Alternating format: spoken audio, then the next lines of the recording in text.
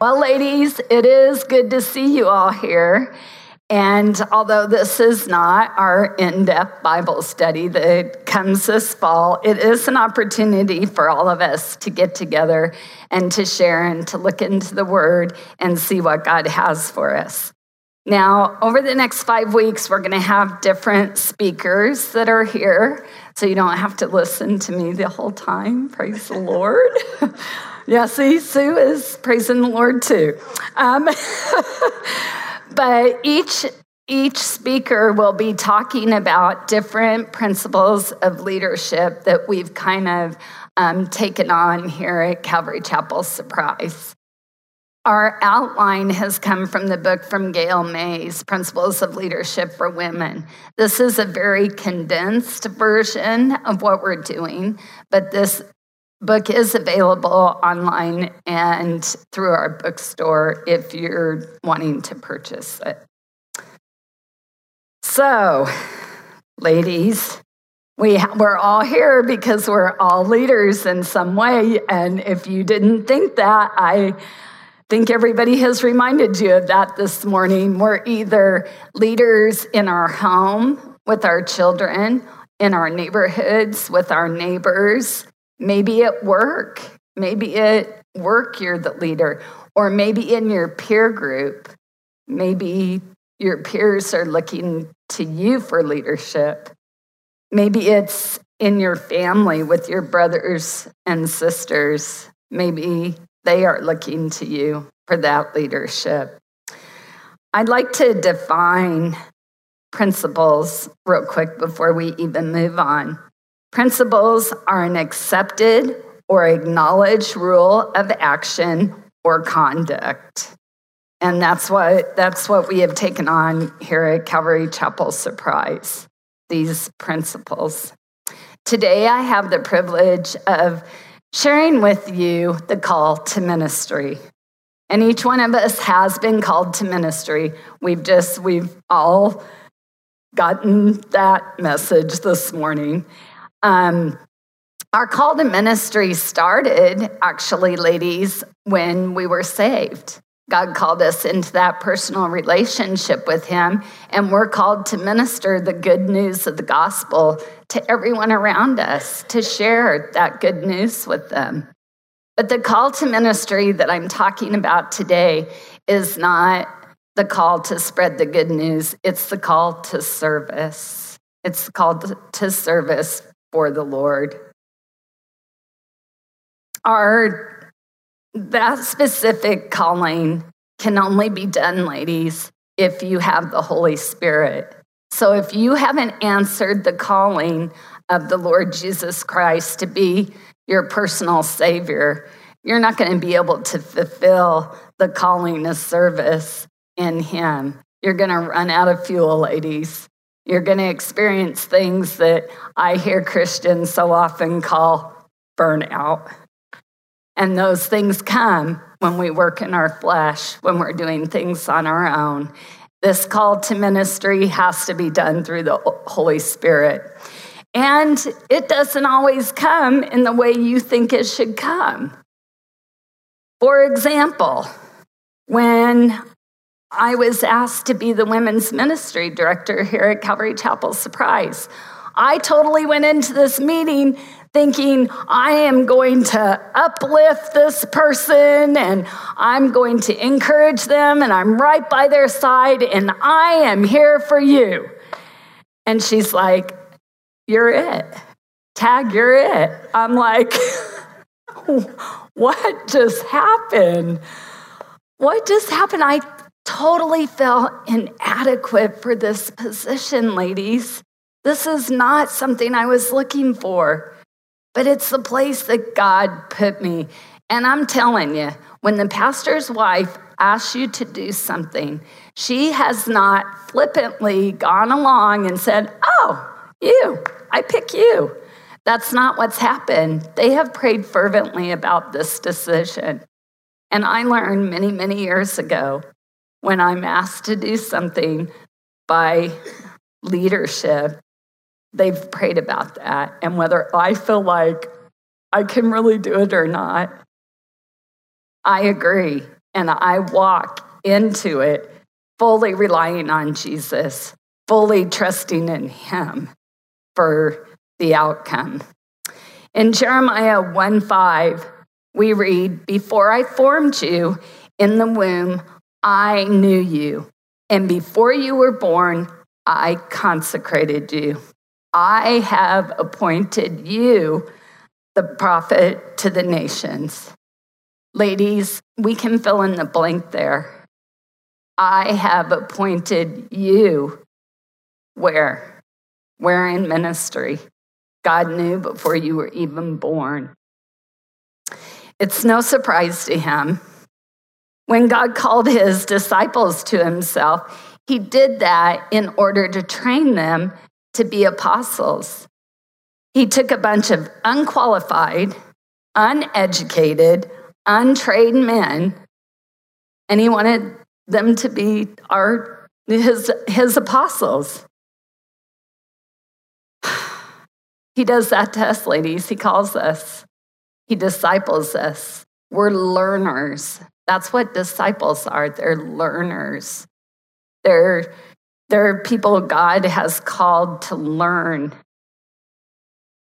You may feel totally inadequate for the leadership position God has placed you in right now, but the Holy Spirit can make you totally adequate for any ministry challenge that God has put before you. And ironically, ladies, God has called the most unqualified people to do the most important task, which is advancing the kingdom of God. And he's called us for that. I'd like to share a quote from Warren Wiersbe with you. I ran into his book on being a servant several years ago and read it, and I highly recommend it to anyone. It's a very, very good, cut to the core kind of book. He has a quote in there in the very, very beginning that says, "Ministry takes place when divine resources meet human needs through loving channels to the glory of God."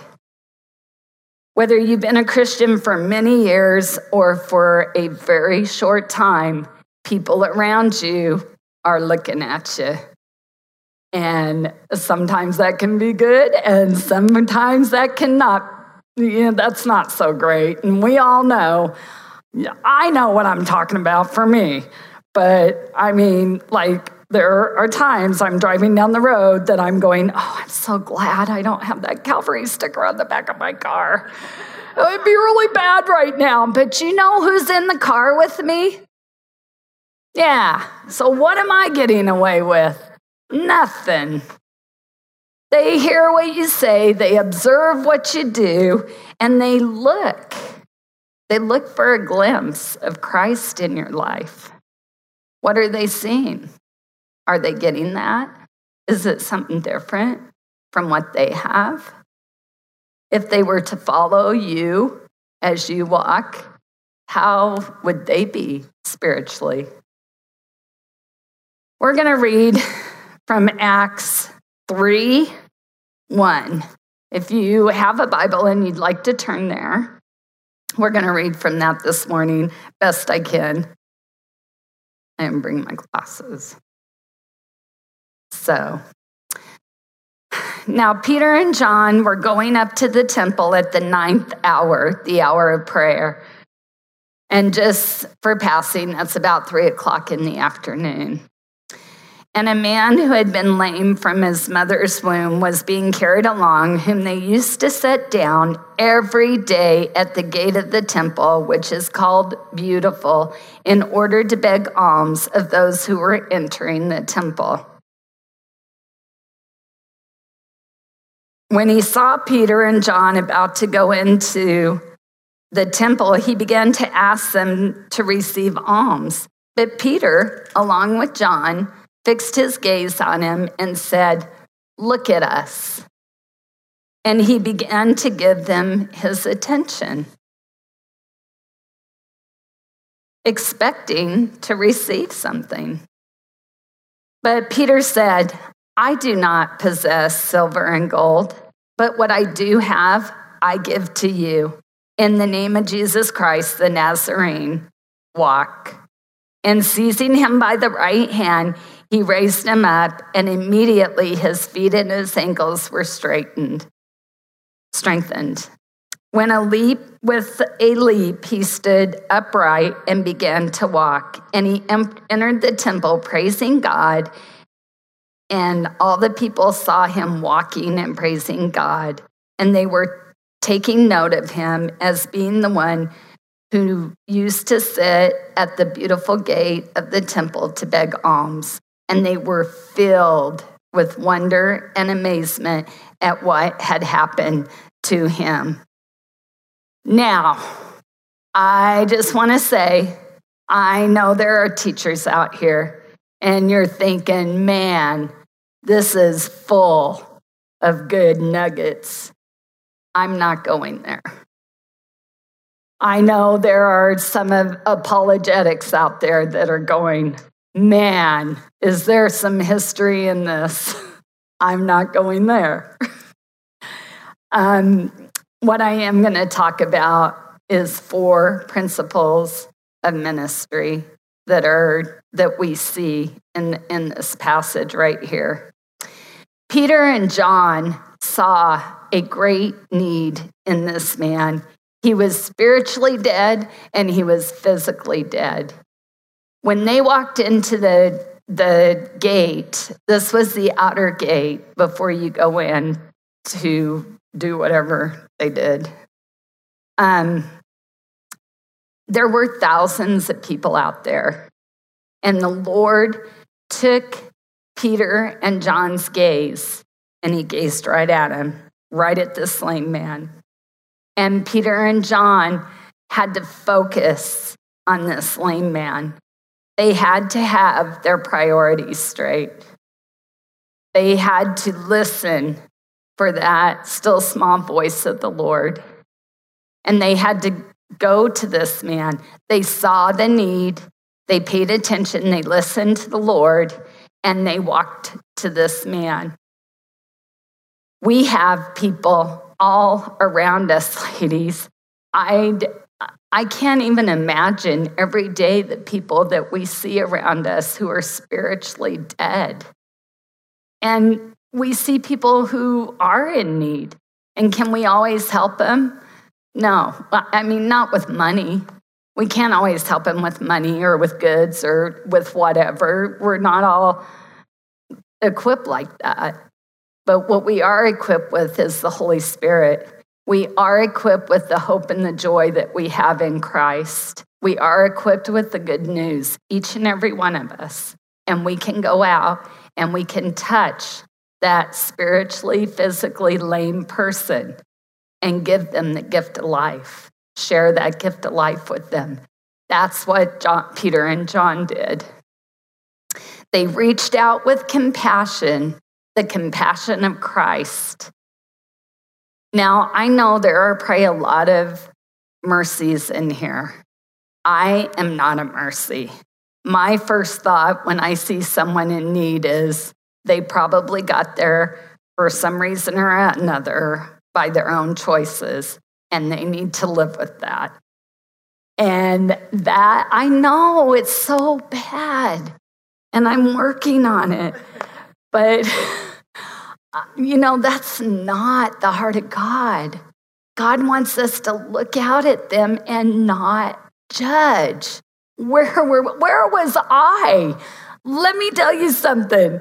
When I was a kid, thankfully, I met my husband when I was very, very young, because if I had been left to myself, I probably would have been out there and I could have been in the same situation. And I really have to take a look at that, ladies. I have to look at, but for the grace of God, there go I. I could be in that very same position. And we look, maybe we see a young mom struggling with 2 or 3 kids. And we're sitting here thinking, I had 7 kids. I did it. She can do it. No, that's not the heart of God. The heart of God is, have compassion on her. Have compassion. Have compassion on the older lady like me that's trying to carry in all this water and stuff. Yeah, have compassion. Have compassion. And they reached out to this lame man and they had compassion on him. And they shared God's power with him. The very thing we can do. As I talked about earlier, they shared that power. They said, in the name of Jesus, get up and walk. And God did choose to heal him, and he is not beyond that. He can use you to heal someone else anytime, any day he chooses. And we have to walk in that faith and knowing that and be willing to pray for people and share that with them. And in the end, the man went and he leaped. He was like a child leaping around. He was so grateful. He was so excited. He was so thankful about what these guys had shared with him, about the new life that he had, about the new body he had, that he glorified God. Some of those things we're going to go more into depth on. Some of the things I'm talking about today, we will go in depth more on them in further sessions. So if you're sitting there wondering, well, how do I do this or how's this come about? You have to wait. You have to come back. In John 15:16, Jesus tells us, you did not choose me, I chose you and appointed you that you would go and bear fruit. And this is the disciples' call to service. This is our call to service. He chose us to go and bear fruit. Did God make a mistake? Are you somewhere where you're thinking, this is not... I can't do this. This is what I thought. I can't do this. God doesn't make mistakes. He doesn't make mistakes. Ladies, if you have prayed about this, you have this still small voice in you urging you to do something you thought I would never do. That's God. My father, he'd probably kill me if he knew I was talking about him, and it's not in my notes, but I'm going to tell you anyway. My father heads up the prison ministry through Calvary Community Church. It started with nothing, no one. They do a discipleship program and they send out Bible studies to the prisoners. They have over 3,000 students. And I remember my dad saying, this is not where I saw myself. He did not see himself heading up a prison ministry. Ladies, but God has made it so fruitful. He walked in obedience. He walked in obedience to God's calling, knowing God appointed him. God has appointed you where you are. Maybe it's ministering to your children right now. Maybe you're a mom and you're got enough ministry going on in your home for what you feel like is a lifetime. I look around here and I see a lot of different ladies in a lot of different age groups and a lot of different situations in a lot of different ministries. I think about the people that God gave us to look at in the Bible. So many, and it's a great study. If you get discouraged, just turn open the pages of God's word and let him minister to you through the people that he has used and he has chosen to share with us their inadequacies, their shortcomings, the things that they couldn't do, but God did. God did it. Now, you want to be really, really careful not to go into ministry yourself. Not to be like, I can do this. Let's go. I'll do it. And I can do this. let's go. I'll do this. Oh, let's do this. And, you're so excited about serving. You're just like going everywhere. You're like a pillow with all those feathers opening up and going everywhere. God's not, I think about Paul, and he was absolutely zealous for the Old Testament. He's got a whole list of his qualifications in here, how he was born a Jew and circumcised on the 8th day and the Pharisee of Pharisees, and he studied under Gamaliel. And he goes on and on about all these, PhD, MD, RD, DD, I don't even know, all these different things that he's in. And he's going to Damascus, and he's like, oh yeah, we're going to take care of these people. And where did he find himself, ladies? Face down in the dirt. Face down in the dirt, with Jesus Christ himself confronting him. And we don't want to end up where Paul was. We want to walk in the power and in the calling of the Holy Spirit. One of the very important parts of being a leader is knowing who is in authority over you. When you're in a job, or I'm going to start with the church. When we're in a church and we're serving in the church, we have our pastors. And our pastors love us. They are up early in the morning praying for us, praying for the body of Christ. Our pastors' wives, same thing. And they really do. You've heard Pastor Brett, or if you've heard any pastor, if you're not from Calvary Chapel Surprise, you've heard pastors say, being a pastor's wife is the most difficult job. And it is. They're holding up those pastors' hands. They're encouraging them. They're taking on what the pastor takes on. They're loving on you and praying for you. They are the ones who are ultimately responsible for our spiritual growth. They are our shepherds and shepherdess. If you do not know Pastor Brett and Christina, I encourage you. They are very down-to-earth, open people. Please meet them, get to know them. Same with Pastor Brad and Marianne. Same thing. They have the heart of a shepherd and shepherdess. They are our pastor and our pastor's wives. And then we have our elders and our elders' wives. And they are doing the same thing, ladies. They are praying for us. They are wanting to come alongside of us and do whatever it is that can be done to help us grow spiritually. You have your deacons. In women's ministry, you have your director and you have your women's ministry team. They're there for you. They're there to help you, to encourage you, to come alongside you in whatever ministry God has called you into, whether it's in Bible study or somewhere else. Doesn't matter. We're here to help you, come alongside you, encourage you, and pray for you.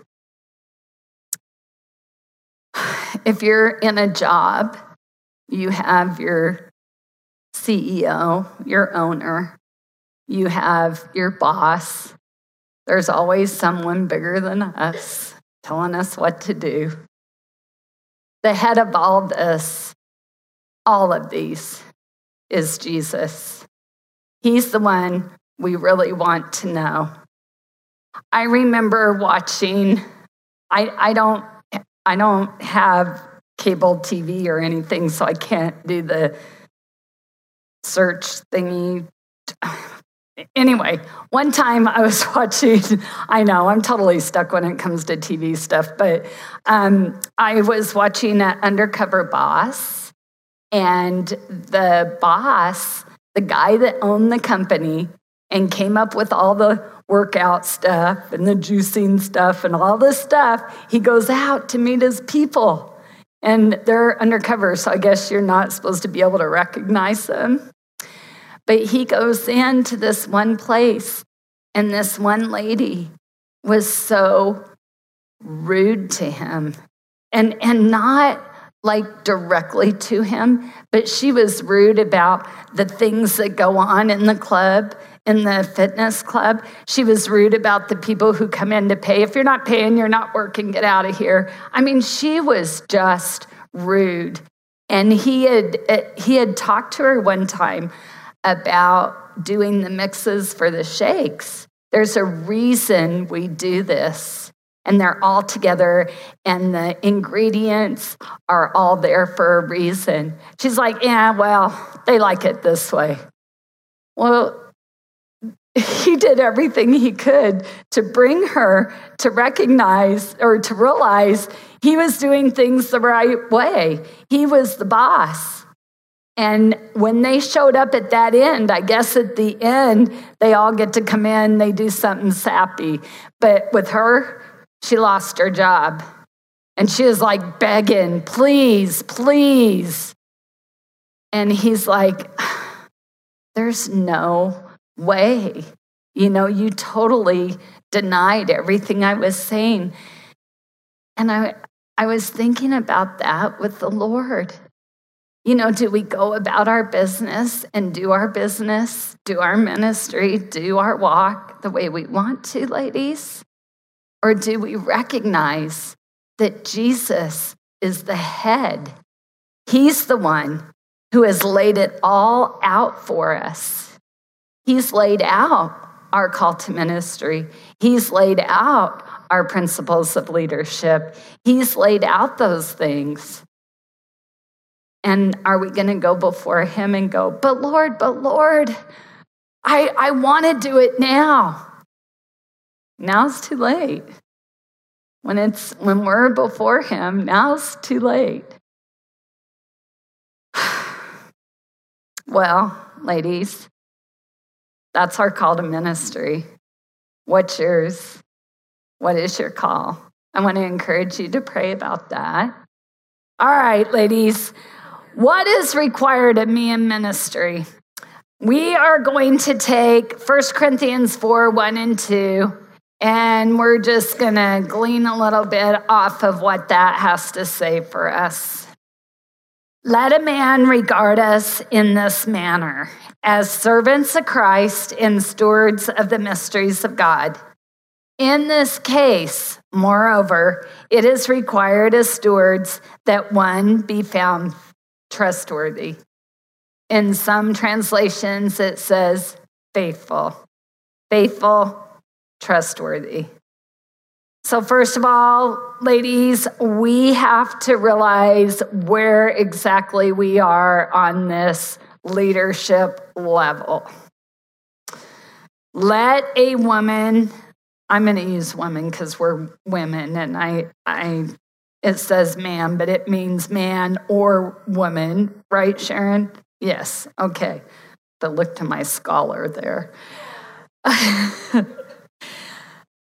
Let a woman regard us. Regard means to look towards us, to point towards us, or to be directed. To observe or to notice us in this manner. Let a woman regard us in this manner as servants. Ladies, the higher up in leadership you get, the more you serve. The more you serve, the more time you are putting in. We are not the captains of the ship. We are the under rowers.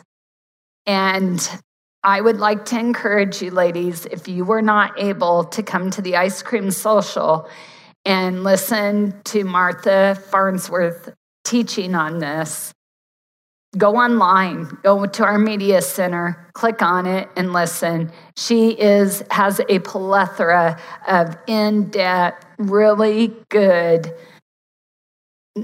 It's just a great message on being an under rower. And she will explain that thoroughly. And we are an under rower for Christ, servants of Christ. Jesus is our headmaster. He is our leader. He is our captain.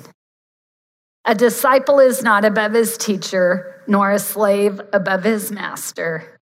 It is enough for the disciple that he becomes like his teacher, or that the slave become as his master. The most essential quality of servanthood or stewardship is obedient loyalty to the master. And our master is the Lord. A steward is someone who owns nothing, ladies. We own nothing. As Peter and John said before, silver and gold have I none. But what I do have, I give to you. Joseph was a great example of a steward. He had nothing. That was not his. But he gave out willingly and freely to the people around him. He was a great steward. And there was always someone above him in Potiphar's house, or the Pharaoh was always above Joseph. It was their stuff. This is whatever God has allowed you to have or to do or to be in ministry. It's not yours. It's his. Peter also, I already shared that with you, sorry.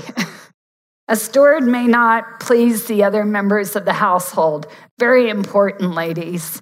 As a steward, as we are serving and we are being servants to Christ, not everyone around you is going to be happy with what you do. It's just a fact of life. We're not all the same. We don't think the same. We don't act the same. But as Christians, as women of God, we should be able to accept that leadership of someone else. We should be able to fall in submission under their leadership, whatever that may be. We may not always agree with it. The household is not always going to agree with the head servant. The other servants that serve alongside you are not always going to agree. We have leadership meetings in women's ministry, and we have to put stuff on the burner for a while until everybody agrees. And we're all very different, very different. We have different opinions, different likes. I'm old-fashioned, so anytime you see anything really old-fashioned, that's, just, you're not going to see it. They don't let me do it, but I have to give in. But I mean, everybody's not always going to agree, but ladies, you are a steward of the Lord. And if the Lord is happy with your stewardship, that's all that matters, is that you are in line with him. And we are a steward of the mysteries of God, the truth that the word has for everyone. Ladies, it is highly important that we are faithful in that we are faithful. I looked up the definition of faithful, and I was really amazed at what I found. I looked in the Webster's dictionary, that 1828 version that everybody talks about all the time. I found it.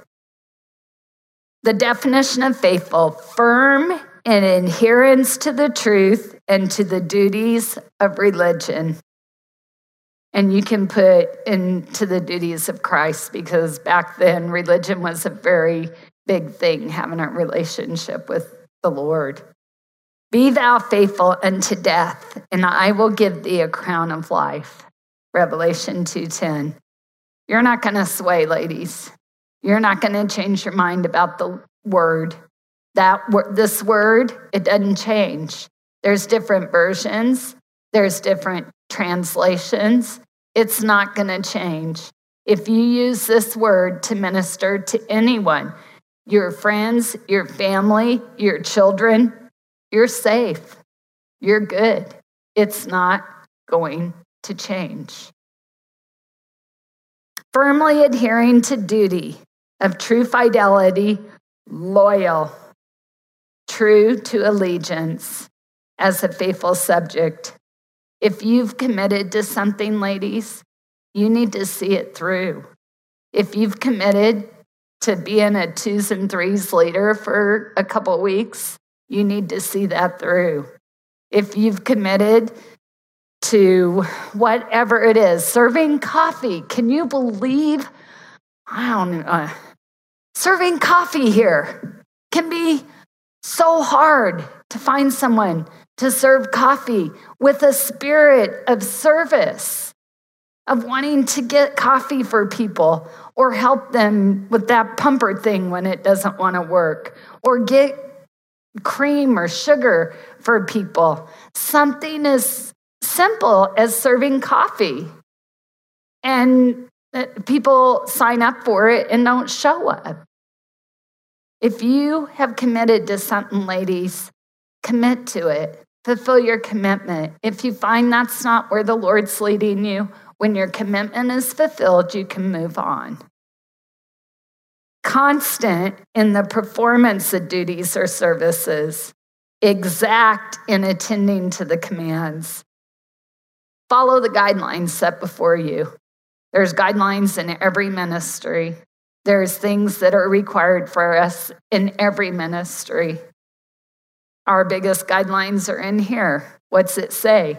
Now, if you ask me, people say, oh, there's gray areas. But my Bible is all black and white. So don't ask me. If you really don't want to know, don't ask me. You want to be dependable. You want to show up on time. Now, my dad used to tell me that when you're early, you're on time. When you're on time, you're late. And when you're late, you're fired.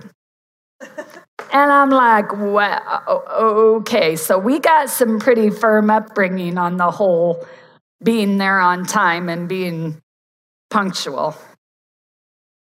Observant of the treaties, contracts, vows, or other engagements. Observant of them. True to one's word. Constant. Not fickle. Ladies, we can't be doing this. We can't be swaying back and forth with what God's put on our hearts. We can't be swaying from the word. If the word says it, we believe it. This is it. We cannot sway. We cannot be taken away with gossip. And ladies, I know I'm going to step on some feet here, and I just want to say I'm sorry right now. And I'm not looking at anyone, and I don't know who you are. But there are those of us out there that will call and say, oh, Susie, will you pray for my friend Judy? Because Judy has this going on and this going on, and I just know the Lord wants to work in her life and do this and that, and would you pray for her, please? Ladies, if Judy wants Susie to pray for her, Judy will call Susie and have her pray for her. And I know that may seem very putting a cap on prayer, but if you feel so inclined to pray for someone, you pray for them. God knows their situation. You don't have to know every detail. He knows them. I have prayed and counseled with several women and not knowing their circumstance, been able to pray them through what they're going through. God knows, ladies. We don't have to gossip about it. We don't have to send it on to someone else. If people want your prayers, they'll ask for them. You can ask them, can I pray for you? But to call someone else and say, will you pray for this person? They're going through this, is gossip. True, exacting conformity to the letter and to the spirit as a faithful execution of the will.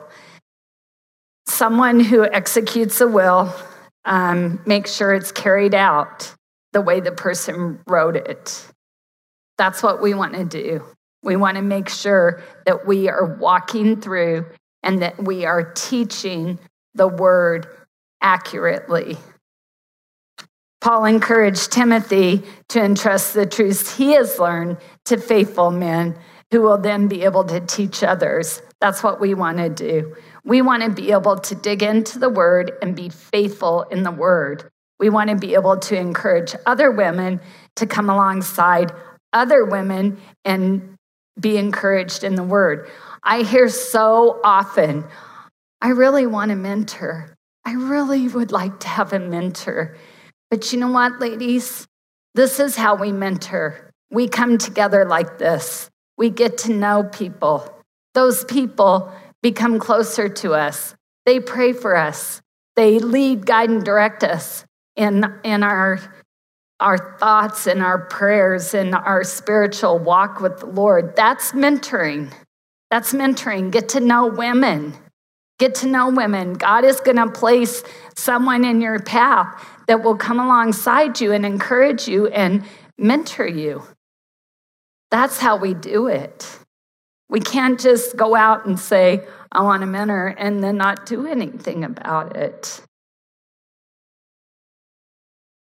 We need to count the cost, ladies. We need to count the cost of any ministry. And there's always a cost. What's the cost for you? Is it personal time, maybe? Or family time? Shopping time? Social media time? What is it that you need to sacrifice? Last week, I volunteered to help for VBS. How many of you were able to go at one point or another? Thank you so much. I have to tell you, I don't know if you've heard this, but we reached out to over 600 children last week, and we're able to share the love of Jesus and the gospel with them. Yeah, praise the Lord. Praise the Lord. It was huge, and it was wonderful. But I'm not young. I have to really think about these things before I commit to them. And I know it's going to be a week of go, go, go, go. So I have to count that cost, ladies. I'm older now, and I like to be able to take time in the morning with the Lord and sit out in my skimpies by the pool with my dog, throwing the frisbee, reading the word, drinking my coffee. I like to be able to do that. But I knew when I'm doing VBS, I'm not going to be able to do that. I had to get up super early to even be able to spend time just preparing my heart for that day to run into people that God may have brought here for the first time, to run into children that, Linda has a beautiful story about our children. And if you get an opportunity to talk to her about it, she'll share it with you. But your heart has to be prepared for those things. Your heart has to be prepared to go out and be the hands and feet of Jesus. I knew what that cost was. I knew I was only going to have a couple hours in the afternoon. I knew I was going to come home and drop into bed and get up the next day and do the same thing again for a week. But I counted that cost. I adjusted my priorities, and VBS was a priority that week. Peter was asked by Jesus. He wanted to do great things, Peter did. And he did a lot of great things. But he was asked by Jesus, are you able to drink from the cup I am about to drink from? And Peter said, yes. Yes. Well, church tradition and history tells us that Peter did drink from that cup. Not only did Peter drink from that cup, but before he was crucified, he had to watch his wife being crucified. And all he could do was sit at her feet saying, "Remember the Lord, remember the Lord, remember the Lord." That was his encouragement to her in this painful, awful death. And then he asked to be crucified upside down, head down, because he wasn't worthy to be crucified as our Lord. Count the cost, ladies. You'll never be an apostle like Peter was, but you can have that same joy. You can have that same character that he had, that same joy in serving the Lord. There's no higher calling, ladies, no higher calling in the world than to be an instrument of God's grace. Peter knew that, and he was faithful to that calling, faithful to the end, and may you be faithful too. Submission, resistant, humility, sacrifice, love. These should all be characteristics that we all have as Christians. They should all be characteristics that we're looking deep inside of ourselves and saying, "Yes, Lord, I want these. I want these more. Lord, I know you've given them to me. You say you've given me everything in your word. Lord, I believe it." Just as Donnie was sharing earlier, help my unbelief. 1 Peter 2:21 says, "You have been called for this purpose, since Christ also suffered for you, leaving you an example for you to follow in his steps." John said, "The one who says he abides in Christ ought himself to walk in the same manner as he walked." Ladies, we have to count the cost. If we're watching something and our children are watching us watch something, are we counting the cost? Are we counting the cost of discipleship? Are we counting the cost if God has called us into leadership? One of the things that is rampant in the church, and I know I'm going to step on toes here, is drinking. There are people who are in leadership who will go out, and I heard this from the Calvary Chapel Pastors Conference. So I am taking their quote and telling you what I remember. Does that make any sense? Yeah, I'm paraphrasing their quote. But they said it's rampant, that drinking in leadership in the church is rampant. When we go out, ladies, and we're enjoying a drink with our husbands or with our girlfriends, and we're in a restaurant and our sister walks in and our sister has just taken her daughter out of the ditch from being a drunk and put her into rehab, and she looks at us, who she loves, and we're leading her and we're building her up and we're drinking.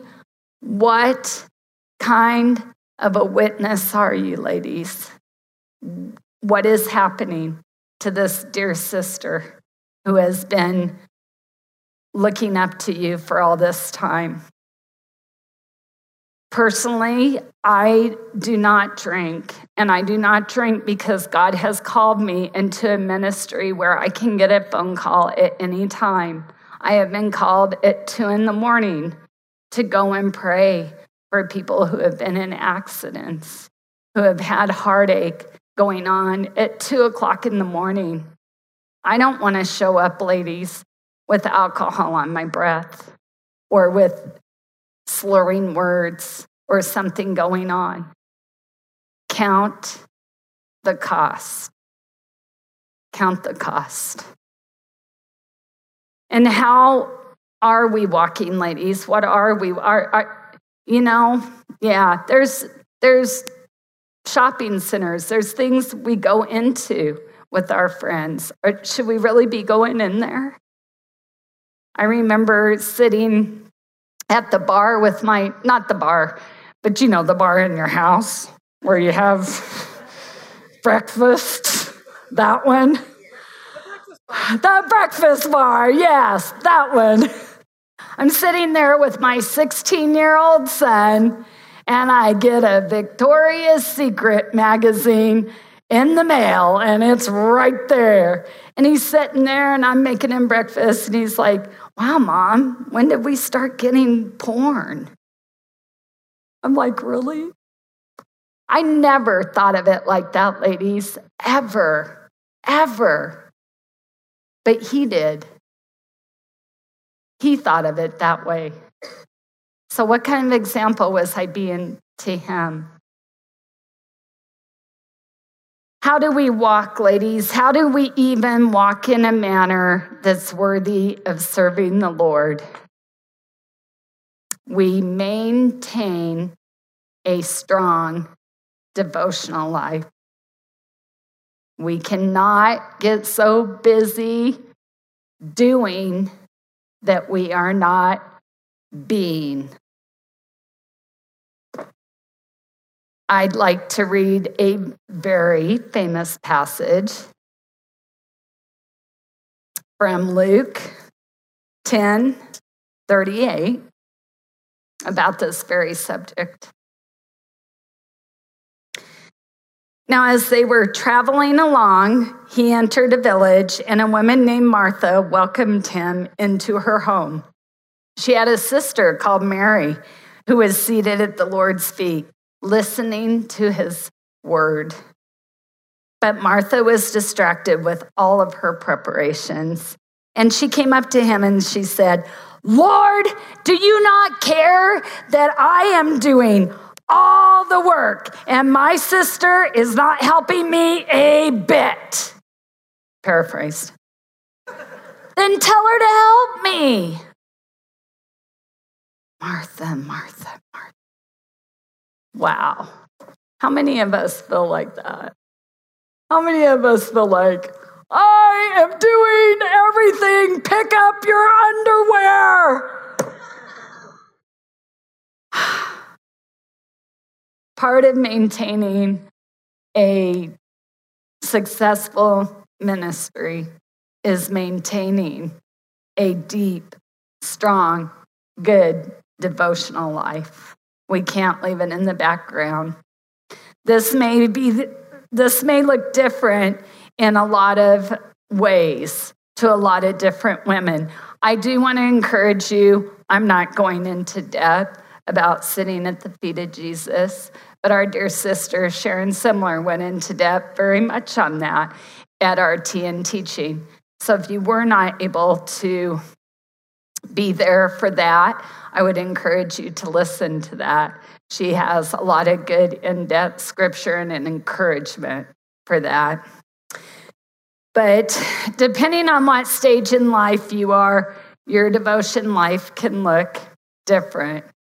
So I'm not up here to condemn you on anything. There is no condemnation to those who are in Christ Jesus. None.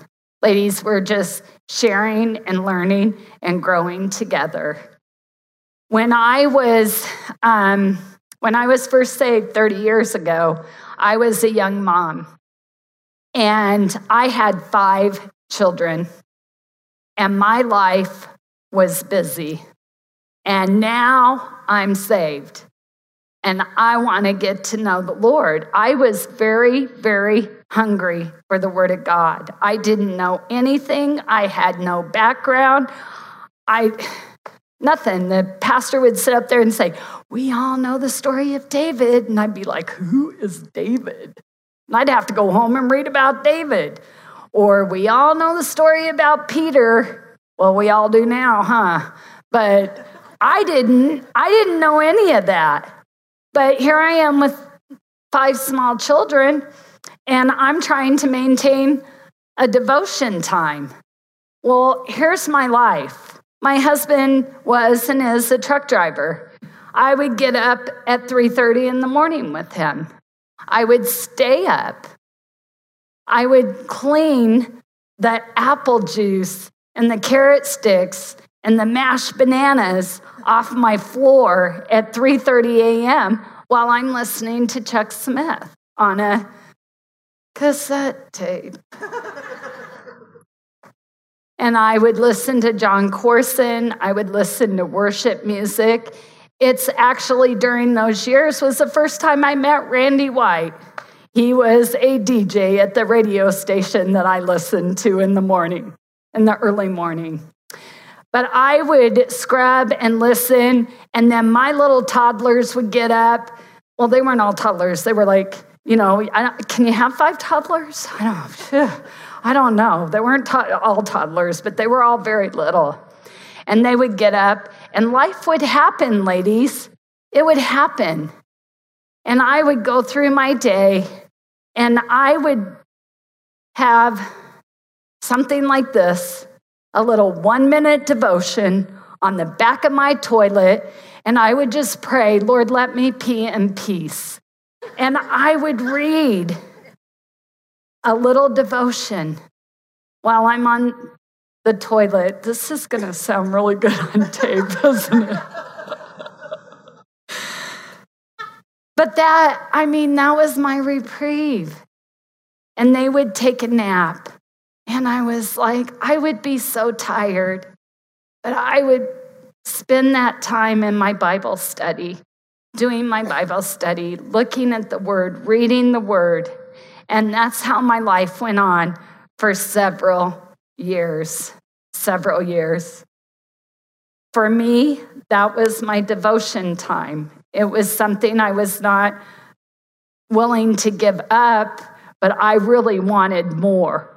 And I don't know how many of you are there, but it is only a period of time.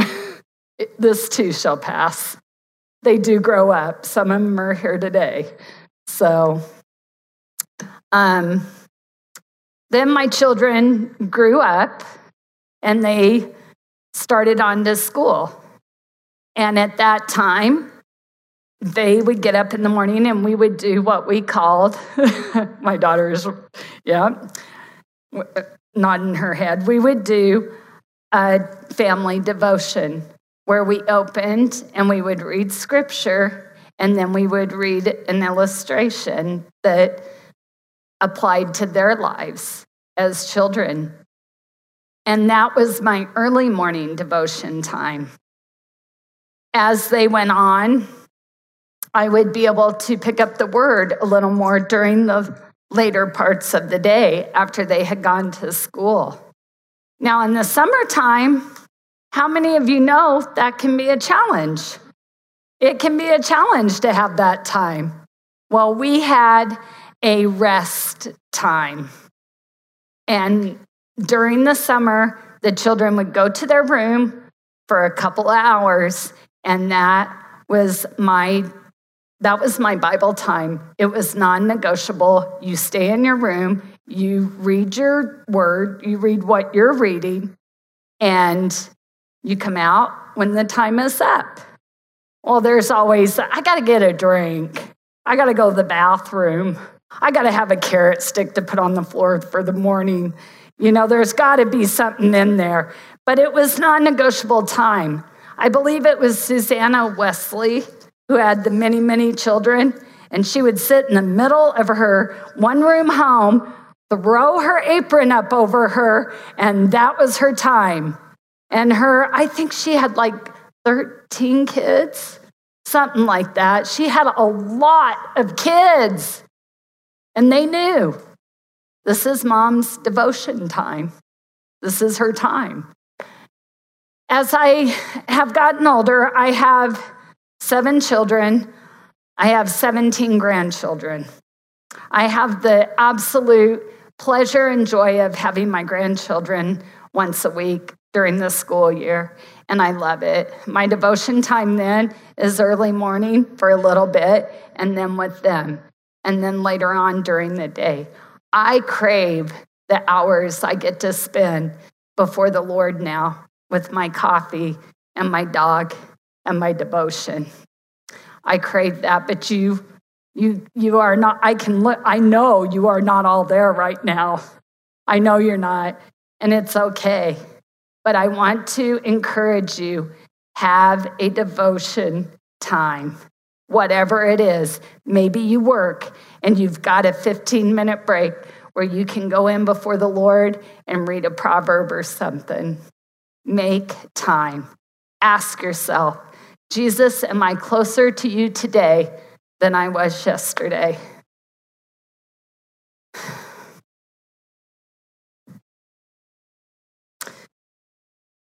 Ladies, if you have a merry heart, if you're willing to sit before the Lord and take in what he has for you, whether it's the 2 hours here or the 1 minute here, you will be the best Martha in the world. Let's pray.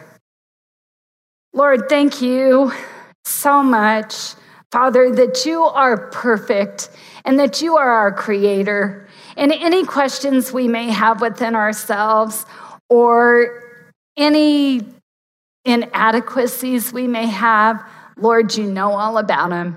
Lord, I pray that the women here today would be touched by your Holy Spirit. Father, that they'd be encouraged. Lord, that they would fill to overflowing with the joy and the love and your spirit, Lord, the things that come from loving you and serving you. All else will fade away. Your word, Lord, stands forever. May it stand forever in our hearts. In Jesus' name, amen.